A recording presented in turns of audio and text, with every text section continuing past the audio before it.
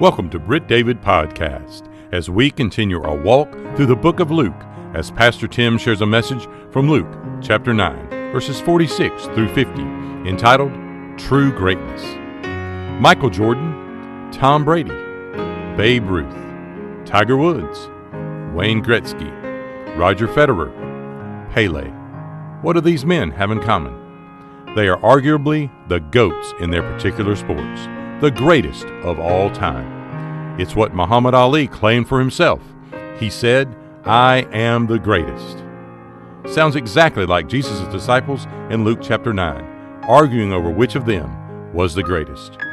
Here's Pastor Tim. Thank you very much. You can have a seat.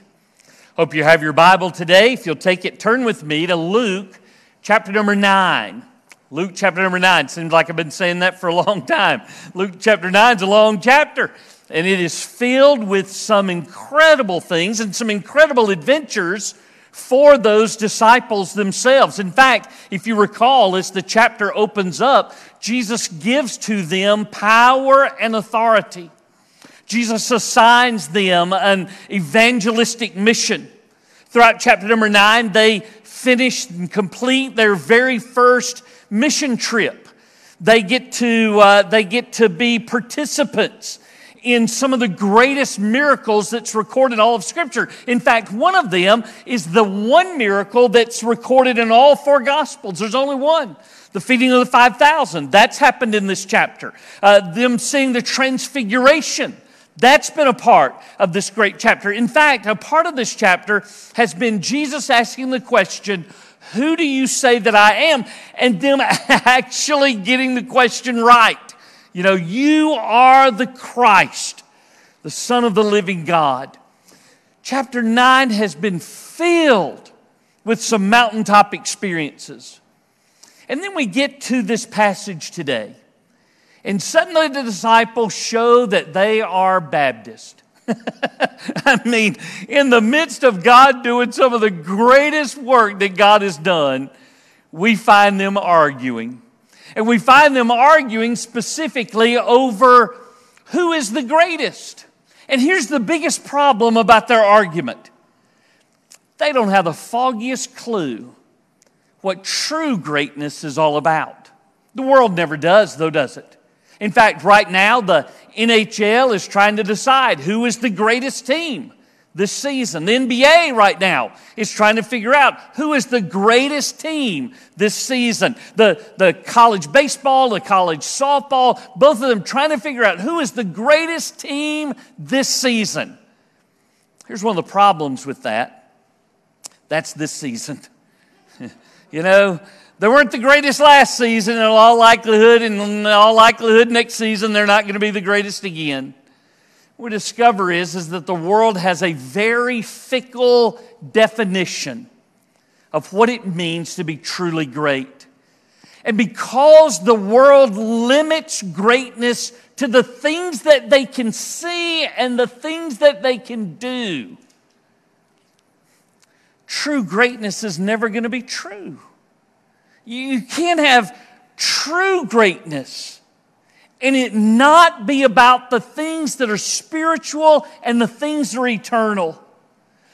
The world is consumed with the things that are earthly and the things that are temporal, and they will go to battle over what is or who is the greatest for the particular moment.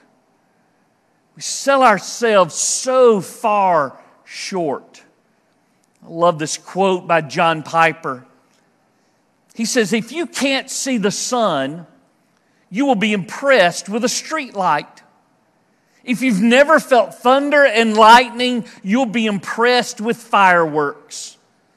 And if you turn your back on the greatness and majesty of God, you'll fall in love with a world of shadows and short-lived pleasures." That's the truth, isn't it? We sell ourselves so far short of what God has designed for us. And in the midst of our very small world that we have created, we think that we know what greatness is all about. Greatness is never going to be rewarded with trophies, and it's not going to be found in many of the places that you expect it. As Jesus begins to talk to these disciples about true greatness in the midst of their arguments, there's some specific things about true greatness that I want to talk to you about today. 3 specific ideas about true greatness that I think that we all need to know. For example, number 1, I want you to see today that true greatness is elusive. It is elusive.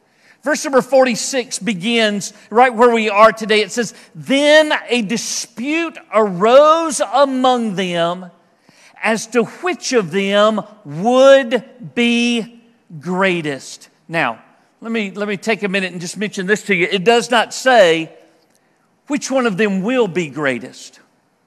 It says which one of them would be greatest. Will be greatest is like we're talking about the NBA or like we're talking about national championships.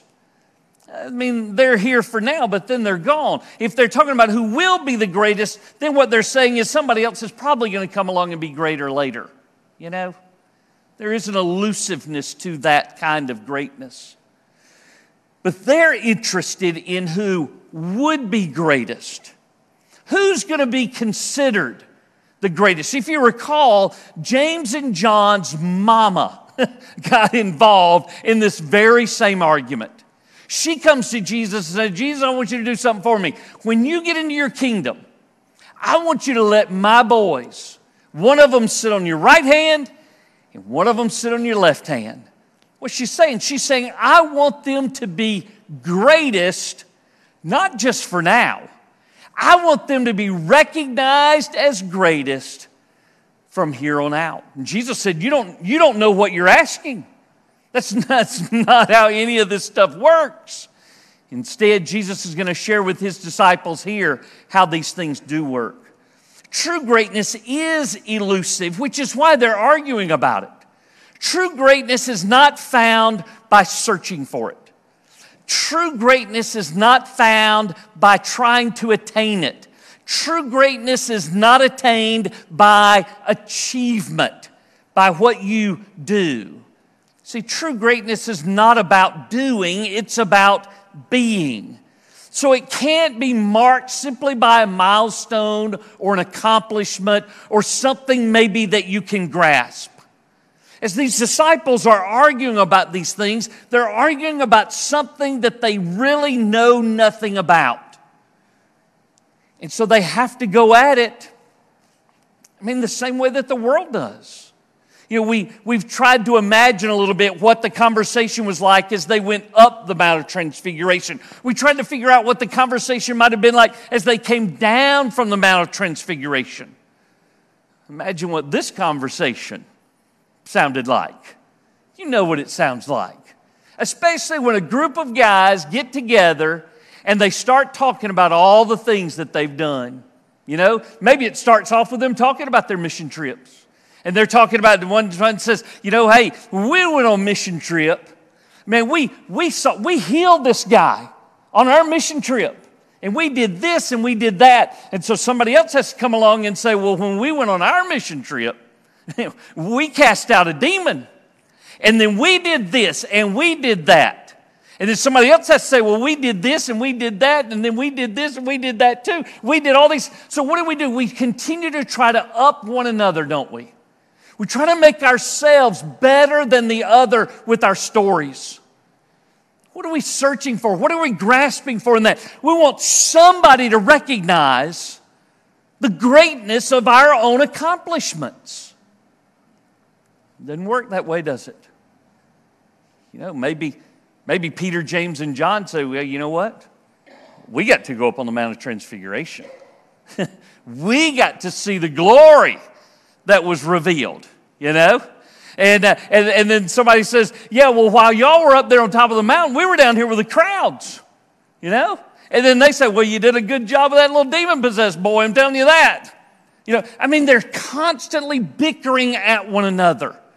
Peter thinks he's going to drop the mic by saying, yeah, well, when Jesus said, who am I got the answer right for a change. And then of course, James and John are going to point out and say, yeah, but Jesus said that you didn't get that from yourself, that the Father revealed that to you. And then they high five one another because they think they finally got Peter. What they're trying to do is to tear down somebody else that they might exalt themselves. You know what the Bible says about that? The person who exalts himself will be abased. But the person who humbles himself will be exalted. Listen, we have got to get away from the idea that greatness is defined the same way that the world defines it. If greatness were simply about accomplishments, then we would go on forever and forever exaggerating what we do, minimizing or even criminalizing what somebody else does. And here's something that you need to know. When it comes to worldly greatness, the mark always moves, doesn't it? I mean, the level has to move. At some point, there were some of you in this room that you thought Roger Maris's record will never be broken. But it was. Some of you can remember when running a 4-minute mile was unheard of. Nobody will do that. And yet they do consistently. Nobody will swim the English Channel. And yet they have. The mark continues to move because we're talking about things that are temporal. We're talking about things that are earthly.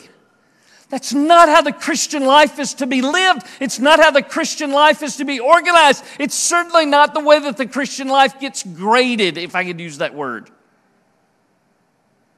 Greatness is not going to be found in what you do. And as long as you think that that's greatness, even in church, you're going to find true greatness to be elusive. On one hand, true greatness is elusive. On the other hand, true greatness is conclusive. It's conclusive. Is there really a conclusive answer, a conclusive definition of true greatness? Can an athlete give that to you? Can a CEO give that to you? Can your hero or your idol give that to you? Can Webster define it properly? Greatness cannot be defined with a worldly, depraved dictionary, because it's always going to use the basis of accomplishment. It's always going to have greatness in relationship to the things that are temporal, in the things that always move. There's only one person who is qualified to define what true greatness really is, and that is the Great One, the great I am, Jesus the Christ. We even learned to pray it when we were little. God is great. God is good, right? So in the midst of who He is, He gets to define that for us. Look, if you will, in verse number 47. And Jesus, perceiving the thought of their heart, time out. If you look at that verse, it's not just that Jesus is overhearing the conversation. Surely he overhears the conversation. He knows what's being said from one disciple to the next. He can see and tell where this argument is going. But deeper than the words is the meaning behind them. Deeper than what is spoken is what is felt. More than what they say is the attitude of their heart. Jesus sees through all the bragging. Jesus sees through all the trophies. And He sees the hearts of each 12 of these men. In the same way that Jesus perceives the thought of the hearts of these people, Jesus can perceive the heart of every person in this room. Join us tomorrow as Pastor Tim shares the conclusion to the message from Luke chapter 9, verses 46 through 50, entitled True Greatness.